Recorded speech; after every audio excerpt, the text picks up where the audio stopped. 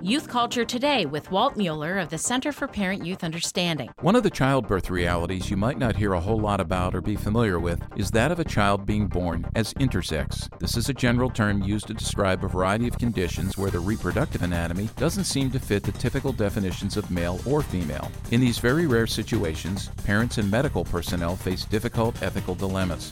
But in today's rapidly changing ethical landscape, children being born with obvious male or female anatomy are being given gender-neutral names, along with an opportunity from mom and dad to grow up and decide their gender designation for themselves. The scriptures clearly teach God's created intent that He makes us male or female. To allow a child to decide for themselves might be culturally cutting edge, but it isn't right. In a day and age where kids are being encouraged to decide for themselves, we must teach them that they are either male or female as determined by God's good order and design.